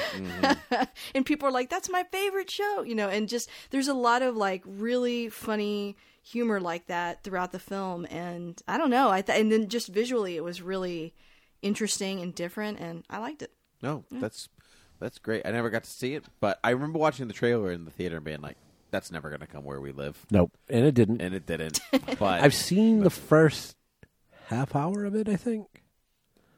And it is very weird. And I had something that I had to do, so I couldn't finish it. Probably go see Midnight Sun for the 80th time. Yes, actually, I believe that was it. Yeah, that's it. All right, Palmer's going to roll his eyes at mine. Number 3, Avengers Infinity War. Oh, I didn't think that was going to... I had it on your list, but I thought we passed the point of time that would actually be on there. No, number 3. It's a from start to finish. It's a very well made film, but it's different than other Marvel films because it actually takes a risk. We talked about Marvel playing it safe in all of its ways, but it's not about the heroes. It's about the villain, and it kind of puts its heroes slightly on the back burner because of that. They make poor decisions, and they are not able to correct themselves. And I think that's for a studio that has built a studio empire on heroes making good decisions and then winning. It's a bold move on their part, and it got everybody talking. And I won't say that it's like a masterpiece of a film, give it a Best Picture award kind of thing. It's not that kind of movie. It's popcorn entertainment, but it's great. And that's all I really needed it to be. And it exceeded my expectations and surprised me. And when I'm not surprised by many things in film, I'm happy to be surprised here. So it's my number 3. I have a comic book bias because I love comic books, but it was great. It was great. Palmer, I know this is nowhere near anything in your top 3. So Lisa, it is not. I will agree with you in that the movie impressed me because I, as not a big Marvel fan, was like, oh man, am I going to have to try to remember a lot of inside jokes for 3 hours, and people they'll be like, oh, remember when Captain America did this, and like I kind of thought that's how they were gonna like pop all the characters in, and you'd have to catch up and try to remember like a million people, and yet it wasn't like that. I mean, it did have all the characters that needed to be in it for the plot to move forward, but it never felt. I didn't feel frustrated or tired or bogged down by the amount of characters being introduced. And I thought like all the action that happened, was good and fun to watch. I think I just hate Thanos, and maybe that's why I can't really get behind it. You're supposed to not like him. Do you hate the? I know. Do you hate him because of his actions, or do you Like what? No, where I does the just hate his come squid from? face. I hate how much people like him. Like, I don't consider him to be, like, everyone's like, oh, he's just such a good bad guy. He's so wonderful. I'm like, I don't see it. I think he's just, I don't think he's that deep, and I don't think I can't even see things from his perspective at all. Like, I don't have that. A lot of people are like, I kind of get what he's saying. Like, he's kind of right. I'm like, no, he's not. What? Are you crazy? No, he's not right at all. Like, forget that. I mean, I'm against it. I mean, I don't think the film was trying to. The film doesn't want you to think that he's right. So I think. Yeah, I agree with you. I think it's the same way that people are like, "Oh, I kind of like the Joker in The Dark Knight." We're like, "You're not really supposed to. Like, You're not really a good human being. You're not supposed to be on his side. You know, like I kind of like Hannibal Lecter in Silence of the Lambs. Well, that's all well and fine. Like Anthony Hopkins Chianti is really good, and Lima Yeah, beans are it is. terrible. You're not supposed to be on his side. So Yeah. But I think people are maybe confusing compelling acting choices or great visual effects for a well-rounded character or something maybe along those lines, or just in comparison to other villains in the MCU, he is leaps and bounds better than everybody else. That's true. Because he is actually memorable in comparison to tons of villains that are just not. Dormammu. Dormammu is a great example of that. But Yeah. Marvel never pretends that the films are about the villains. You know, like if you look at, like, say, Tim Burton's Batman films, they get bashed because they're actually about the villains. They're not actually about their main hero. And it's very hard to balance. It's very hard to balance that out. And Marvel just kind of brushes that aside, and many of their films are not about the villain in any stretch of their imagination. But instead of balancing 20 characters that need story arcs, they don't do that at all. Instead, they basically give 2 or 3 of those characters story arcs, but the movie's really about Thanos. And that's where people maybe confuse it, where like, oh, I'm on his side. No, you're not. You think you are because he's actually the main character of the movie. But you're not supposed to, you're still not on his side. You know, you're not supposed to be on Javier Bardem's side in No Country for Old Men. What do you know? You're not. You're not on his side. Yeah, I like those bad guys more, though. I don't know. Maybe it's just his philosophy or something about him. Yeah, I would put No Country for Old Men, Javier Bardem above Thanos any day. But yeah, no, I think it's just, maybe just difference of opinion. That's all. Sure. Nothing against the movie. No, that's fine. That's all well and fine. Palmer, I'm ignoring you completely. Fine. Number 2. Number 2 was a movie that I didn't actually see a trailer of. Interesting. It just came out to the theater. Someone told me about it, and I was like, I'm going to go see this movie. Life Itself. Which one was this? This was the love story with Oscar Isaac, Mandy Patinkin. Oh, yeah. I did not see this. Antonio Banderas. I remember the trailer. Yeah. It's very good. It's so well written. It's a love story, but not the love story you think you're going to get. At least I assume, because the trailer I did not see. Were you not there that week?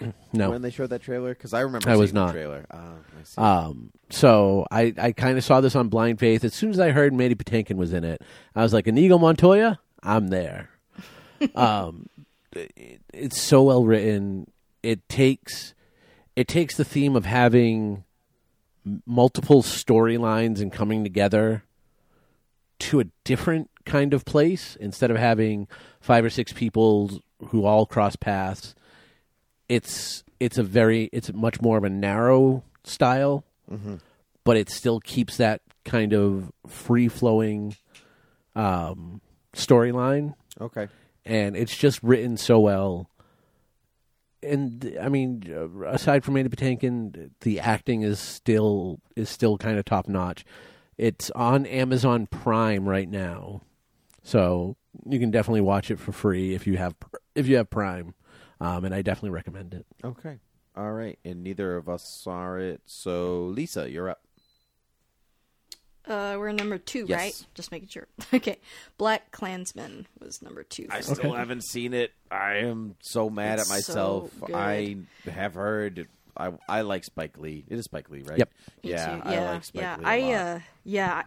When this came out, I was I feel guilty because I was really looking forward to Black Klansman but I knew that it was going to be heavy. Like, even though it's funny, I knew it was going to be heavy.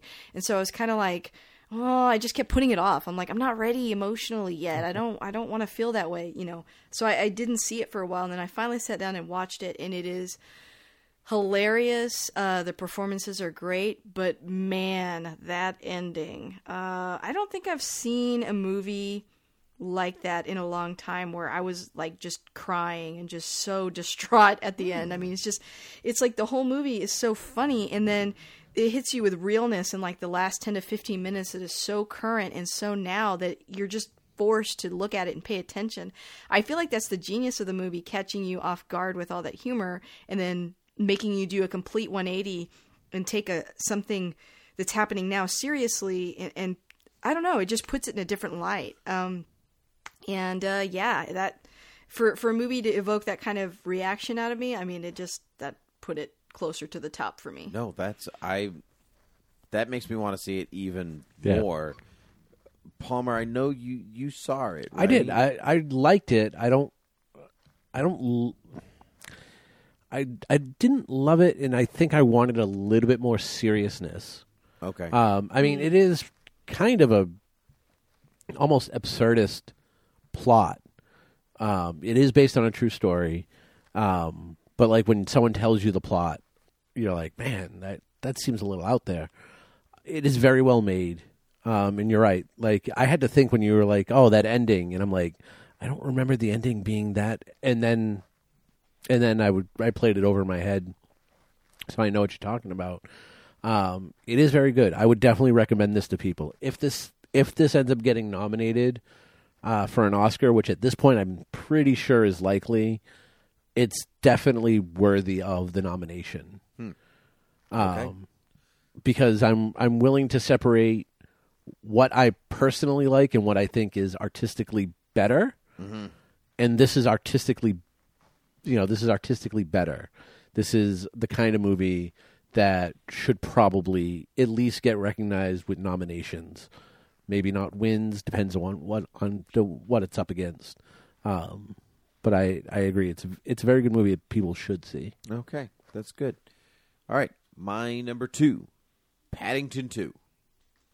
I know you're gonna cross it off. Paddington. I love the first one. I think the second one is even better. To be fair, I thought this was your number 1. Yep. It is not my number 1. No, I think I think the Paddington Tales, but the second one, every single piece of that movie is so utterly thought out from start to finish, with a payoff for every single line and every single shot and every single joke.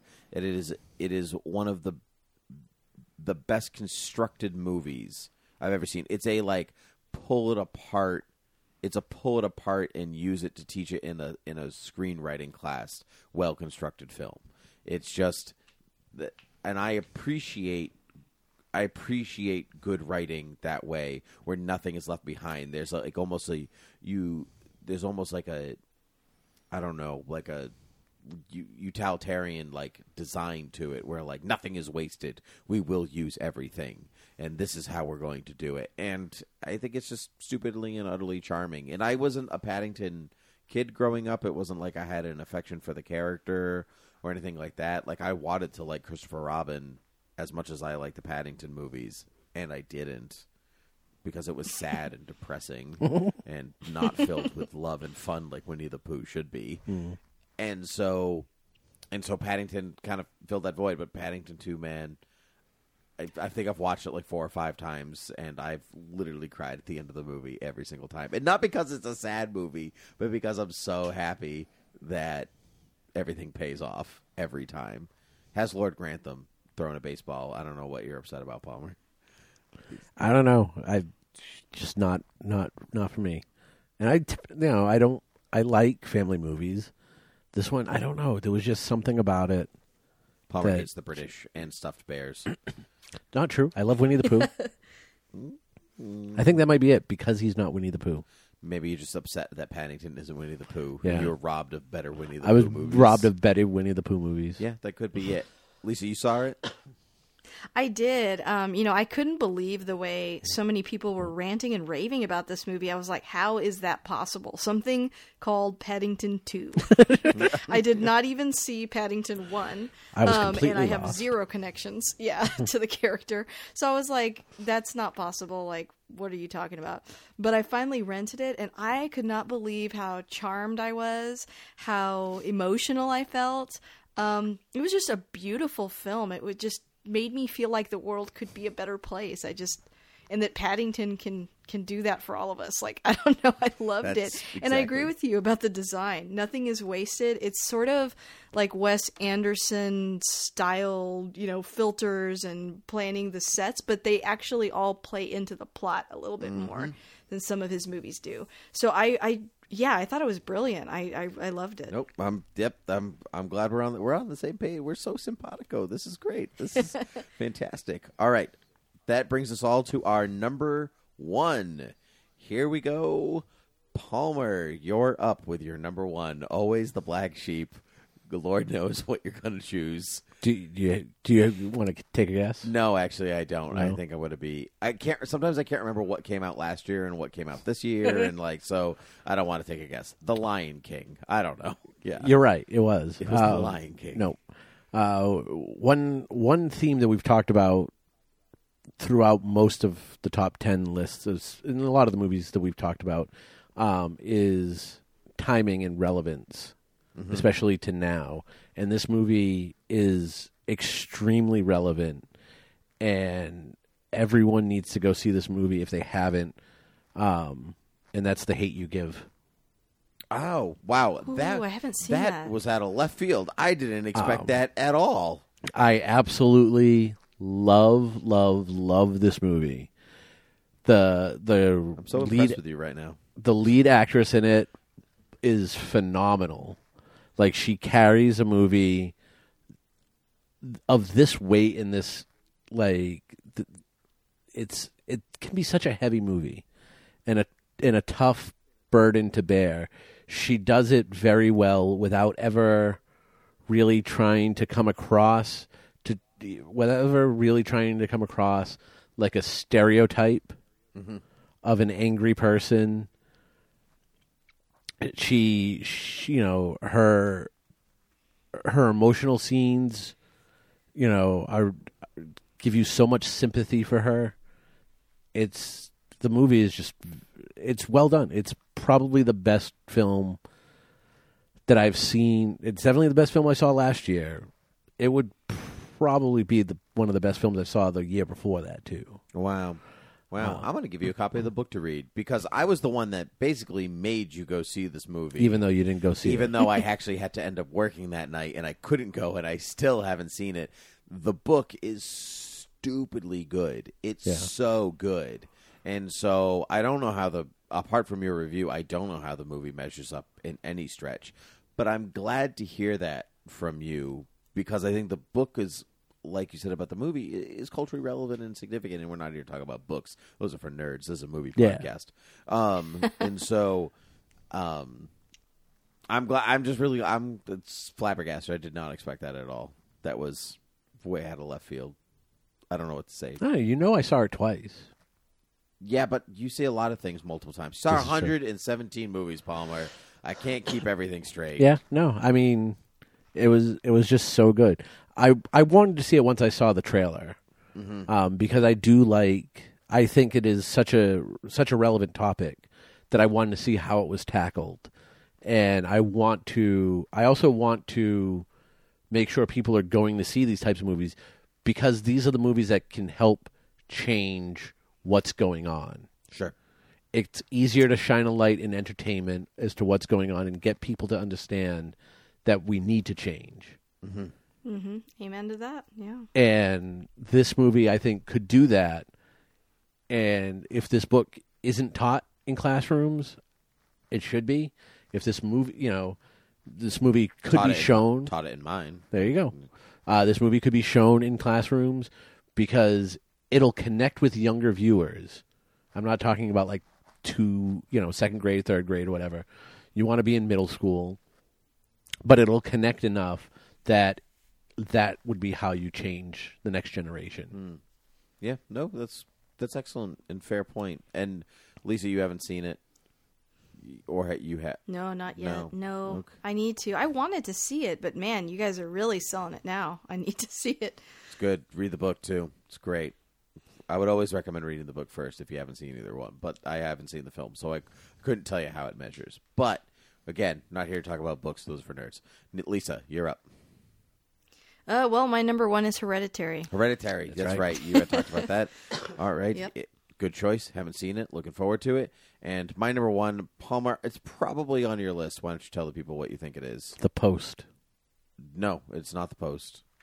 No. Post came out last year. No, Post came out in January. Yeah, but it was last year's Oscar film, so I don't care Doesn't about count. that.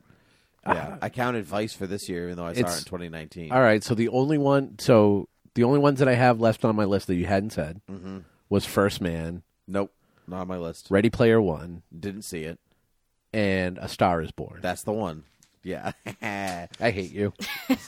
Yeah. Star is Born. No, Yeah, A Star is Born No. is a... no, invalid. A Star is Born, like Paddington 2, is well constructed from start to finish. It is not just about the film and the star and the fallen star and the way he moves And up the and the way boy. she was, the way he moves down as she moves up and all of that stuff. But it's also meta. It's meta. It's about her. It's about Lady Gaga's own life and the way that she rises and falls. It's also a statement about toxic masculinity and what that does in an industry and in relationships and to people, to music, to fans. It's about strong female characters. It's about the importance of music and poetry and not forgetting yourself and who you are and like all these different things. But every single piece of that movie is thought out exactly so, and there's not a wasted moment. And like some of the other films on my list, it doesn't talk down to you. It lets you know things are happening and where they're going and what they're going to do, but it never tells you that. It lets you know it because it's a smart and well-made film. And I know Palmer doesn't like it because Look, you think I hate love. you do. I'm in this movie, and I don't even like this movie. You're not like in this that's. movie. I am. Oh, hush. I am. They filmed part of it at the concert I went to, Oh, hush. the Lady Gaga concert. But besides that, when you say it's about toxic masculinity and relationship, and it shines a light on that, I don't think it does. That's what it's about. But it doesn't do anything to even remotely kind of tell the viewer this isn't right. I disagree. Yeah, I'm on Palmer's side. Oh, Yeah. my God. I last did movie, not Lisa. really like it that much. No, but I know, and I'm a huge Lady Gaga fan, and I did not. see, but I don't know. Maybe I see it the same way. You do, Palmer. The but correct way. There's a lot about the way she's portrayed, and if it's meant to parallel her life, then I don't like that. So I don't know. I had some problems with this movie, but I think it's very well made. I want to start off by saying that I think Bradley Cooper did a great job directing it. I just think his character is in it too much. I think it's too much. The focus shifted to being too much about him. That's my problem with the movie. But other than that, I think the music is genius and really good. And I think they both have great performances. I don't like the direction that the movie took personally. And I think it's pretty different from some of the other, because it's been made like 4 times, right? twice, maybe 3 times. Yeah, I think this I is know. we've We've seen the it. 4th one. We saw the original. Yep. And there's the Chris And then there's Christopherson the one Judy from Garland the one. 70s. Yeah, That's right. There's the Judy Garland one, and there's the Chris Christopherson And the one. one, yeah. Yeah. So I know this one follows So this is the the 4th latest one, one, the one right? from the 70s. Yeah, the Chris Christopherson the one. most. Yeah, but that one was more empowering. I don't know. Yeah, I had issues. I agree. But You're right. I don't think that. See, I think I liked it because it wasn't empowering in the way that, like, yeah, now you're a star in the spotlight and stuff. It's not about the star, like, being on stage in the spotlight. It's like it's herself, who she is in a person. The whole movie is about him trying to get her to like just be herself and be proud of who that is, and she's not that until the end. And it takes a lot, without spoiling anything. It takes kind of a lot to get there. And I can understand the criticism that it's not like man comes in and saves the day, but he doesn't in a lot of ways. But I think maybe one of the fault of maybe maybe it's you, maybe it's marketing, maybe it's of our stars. Maybe it's nice. I maybe like the movie's not just about her, and I don't know if it was ever billed that it was just about her. And you know what I mean? I mean, it's called A Star Is Born, so I think from the trailer and the way that it's sort of marketed, it does seem like it's going to be about That's her. true, but I maybe it was just me, but I was never under the impression that it was just about her, that it was always about the both of them, that they needed each other to a certain point to get to that place. He's not a supporting role. It's not a true ensemble piece because there's only two of them, but it's both of their stories. It's not just her story in a way that, say, the other versions of this movie, it's just about her, you know. But I think I just think that's a story choice, and I've only seen the very first one. I've not seen the Judy Garland one, and I haven't seen the Chris Christopherson one. I haven't either, so no worries. Yeah, so I can't comment on how similar or different they are, and the rest of us can't. But he needed to be as well developed for the emotional impact that he brings, so she feels it. And like if he's a cardboard character, it means nothing. You have to feel for him as much as you feel for her. And I think the movie delivers on that. I was very surprised at the Golden Globes when Bohemian Rhapsody won over A Star Is Born, because I think Bohemian Rhapsody is just about Freddie Mercury. It's not even really about Queen. It's about Freddie Mercury. But it doesn't play itself that way, but that's what it is. But it does play itself that way. This movie, I feel it plays like it's both their movies.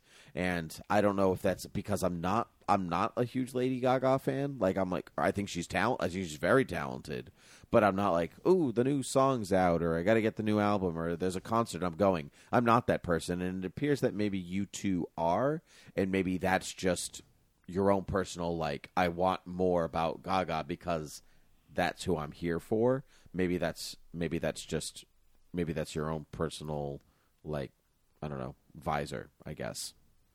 If that makes sense. I guess for me, it undercuts a lot of what she's been preaching for the past decade or how long. It's the opposite of who she is. I guess that was my issue with it. And like the way that, like, I saw it with my husband, he loved it. And he said, well, don't think of it as being about her. She's playing a character. I'm like, I know, but I felt like she sold herself for so long on like, this is who I am. Like, don't use my act and my, makeup choice and my costumes against me. They're a part of me. And I feel like she's gotten very unfairly criticized, like, take your makeup off and let's see who you really are. But you never hear anyone say that to, like, Alice Cooper. You never hear anyone say that to Kiss. For some reason, female artists get put under this microscope and get called shallow, when they have a lot of, choreography, dance, makeup, costumes, like somehow that's taking away from their talent and they need to strip all that away and show us who they really are. I disagree. I think that's part of who she is, and I like that about her. So to see a movie where, he's trying to get her to take all that off and be honest, I just disagree with it.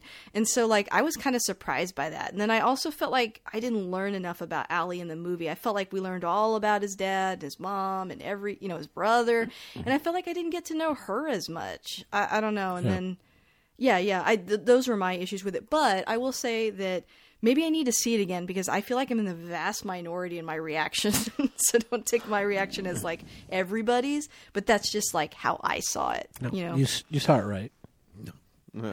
No, I mean, and it could be the opposite in that everybody else, including myself, need to see it again. To flip and see that side of it. But also, like I said, like a lot of what you said, your criticism on the movie involves Lady Gaga the person, and true, yeah. And to what, like, again, she is an actress playing. She's an actress in this instance playing a part, and so in some ways I'm like, oh, Charlton Heston is the head of the NRA, but if he uses guns in Planet of the Apes, if he's like, no guns, apes, we should talk. I'm like, oh, well, he's not living up to what he preaches in real life. I'm like, that's true. That's unfair because he's a person doing a job. And I guess when the difference between like their persona, there's their public persona and their personal life and what they do in film and on stage, and it's all kind of wrapped and warped together. And your statement is also what the movie is saying, that it's all wrapped together and it shouldn't be. And I think that's where she comes in and says, so even if she's not Allie, she's not actually Allie. Like, I think like your visceral reaction to it because of your fandom and connection to Gaga, this is what the movie's trying to tell you, that it's separate. She's a different person than she is when she's out in public. Yeah. Mm-hmm. Yeah, I totally understand what you're saying. Yeah. Yeah. I don't know. I'm glad that we ended on a disagreement. That's actually really exciting. I was nervous when you said it. I was like, "Oh, should I say anything?" No, of course, it's conversation. Palmer disagrees with me about everything. I tell him he's wrong all the time. All the time. Fine. It's all the time. My therapist says that I should really just stop talking to Palmer, but then again, my therapist is Palmer, so I'm very confused. So let's move on to something that we can't disagree with because it's our choice. Damn it, our guilty pleasure. The movie that you just like because you like it. Shut up, everyone. Palmer, do you have one? I do. You made a face at me like you forgot to make one, even though you yelled at me yesterday. No, I do. Yeah, but okay. I just remember you said all that. Okay. 50 Shades Freed. Ew, I hate you. Oh my gosh! I know. And we're back. To be fair, I just changed it to that after that lead-in. Nice thing that I said that I liked it. What was the thing you had before? No, it was Thoroughbreds. I did not see that. With Anya Taylor-Joy. This is based off a play.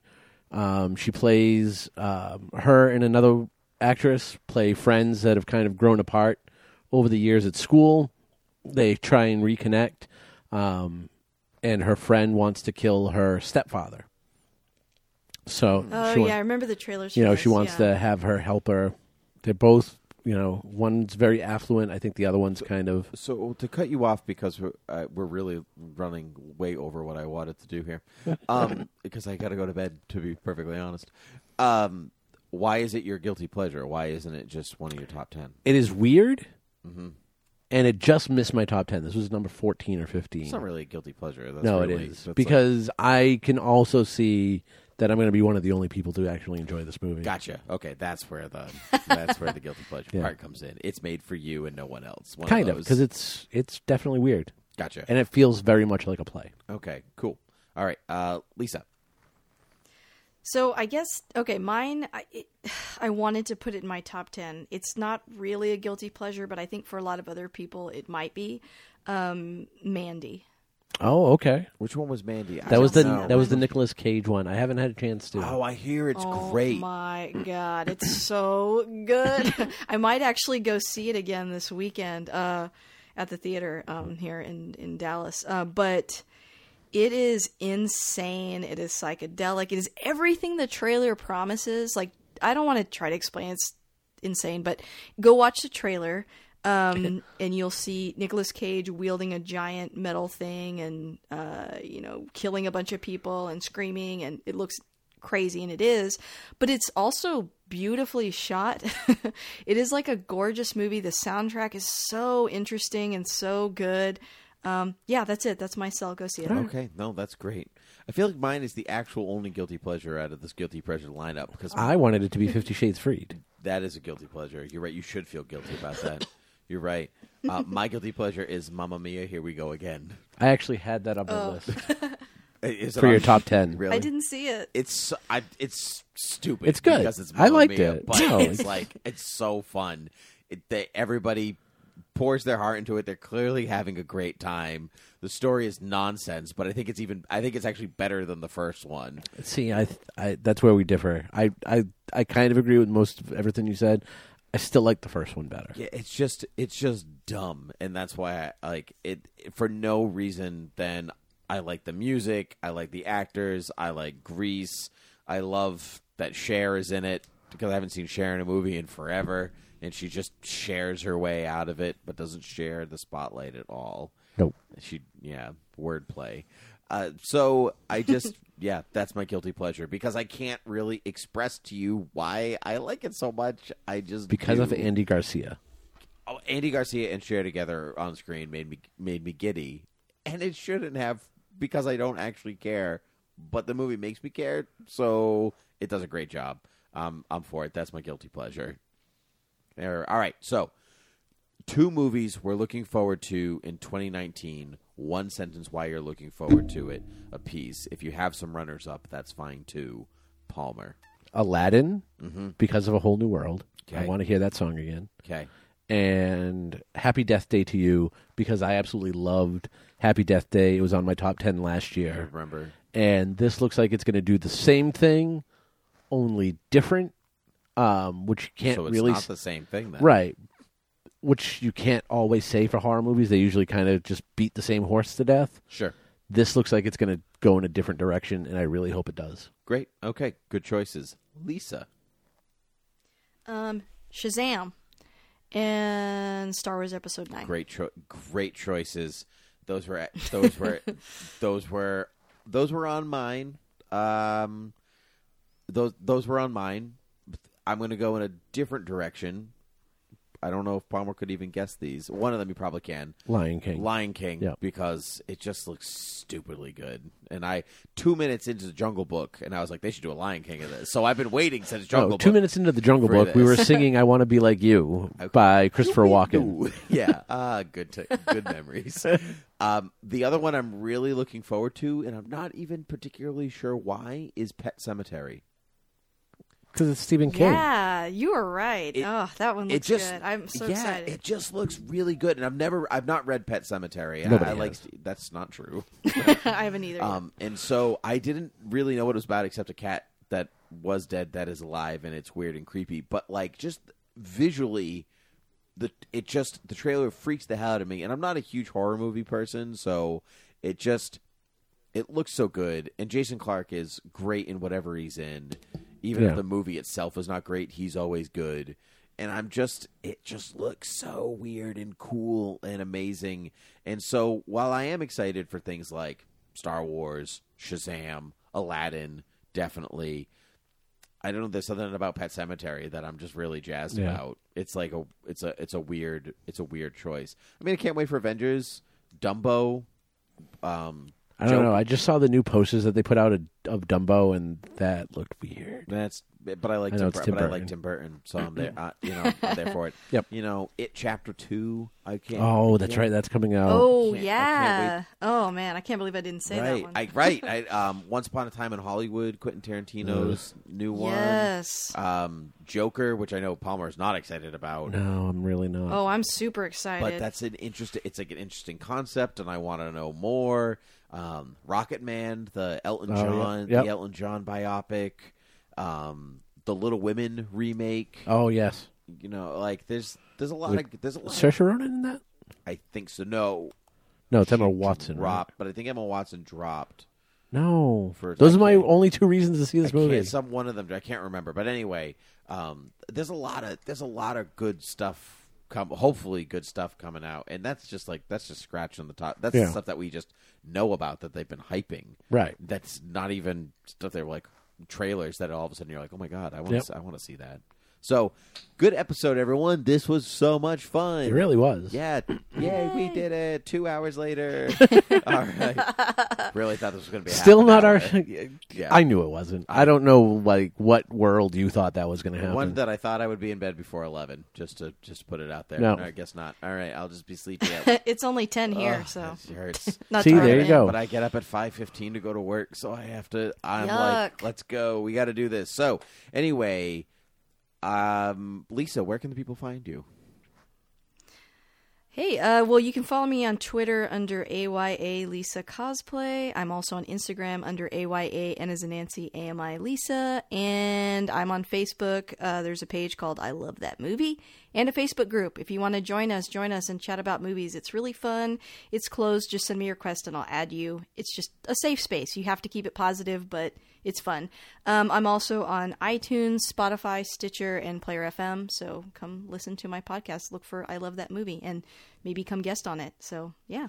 That's super exciting. And you can find Palmer and I on Academy Rewind on Twitter and Gmail. Palmer controls the Twitter. You can find me personally on Twitter at TimothyPG13. You can rate and review us on iTunes and find us all places podcasts can be found. And, of course, you can go to ThoughtBubbleAudio.com to check out all other Thought Bubble audio programs. Guys, this was so much fun. Lisa, thank you for joining us. This was spectacular. No, thank you. I've been preparing for this all week and just so excited. So thank you so much for having me on. No, thank you. Our pleasure. Our pleasure. You were much better than Scott.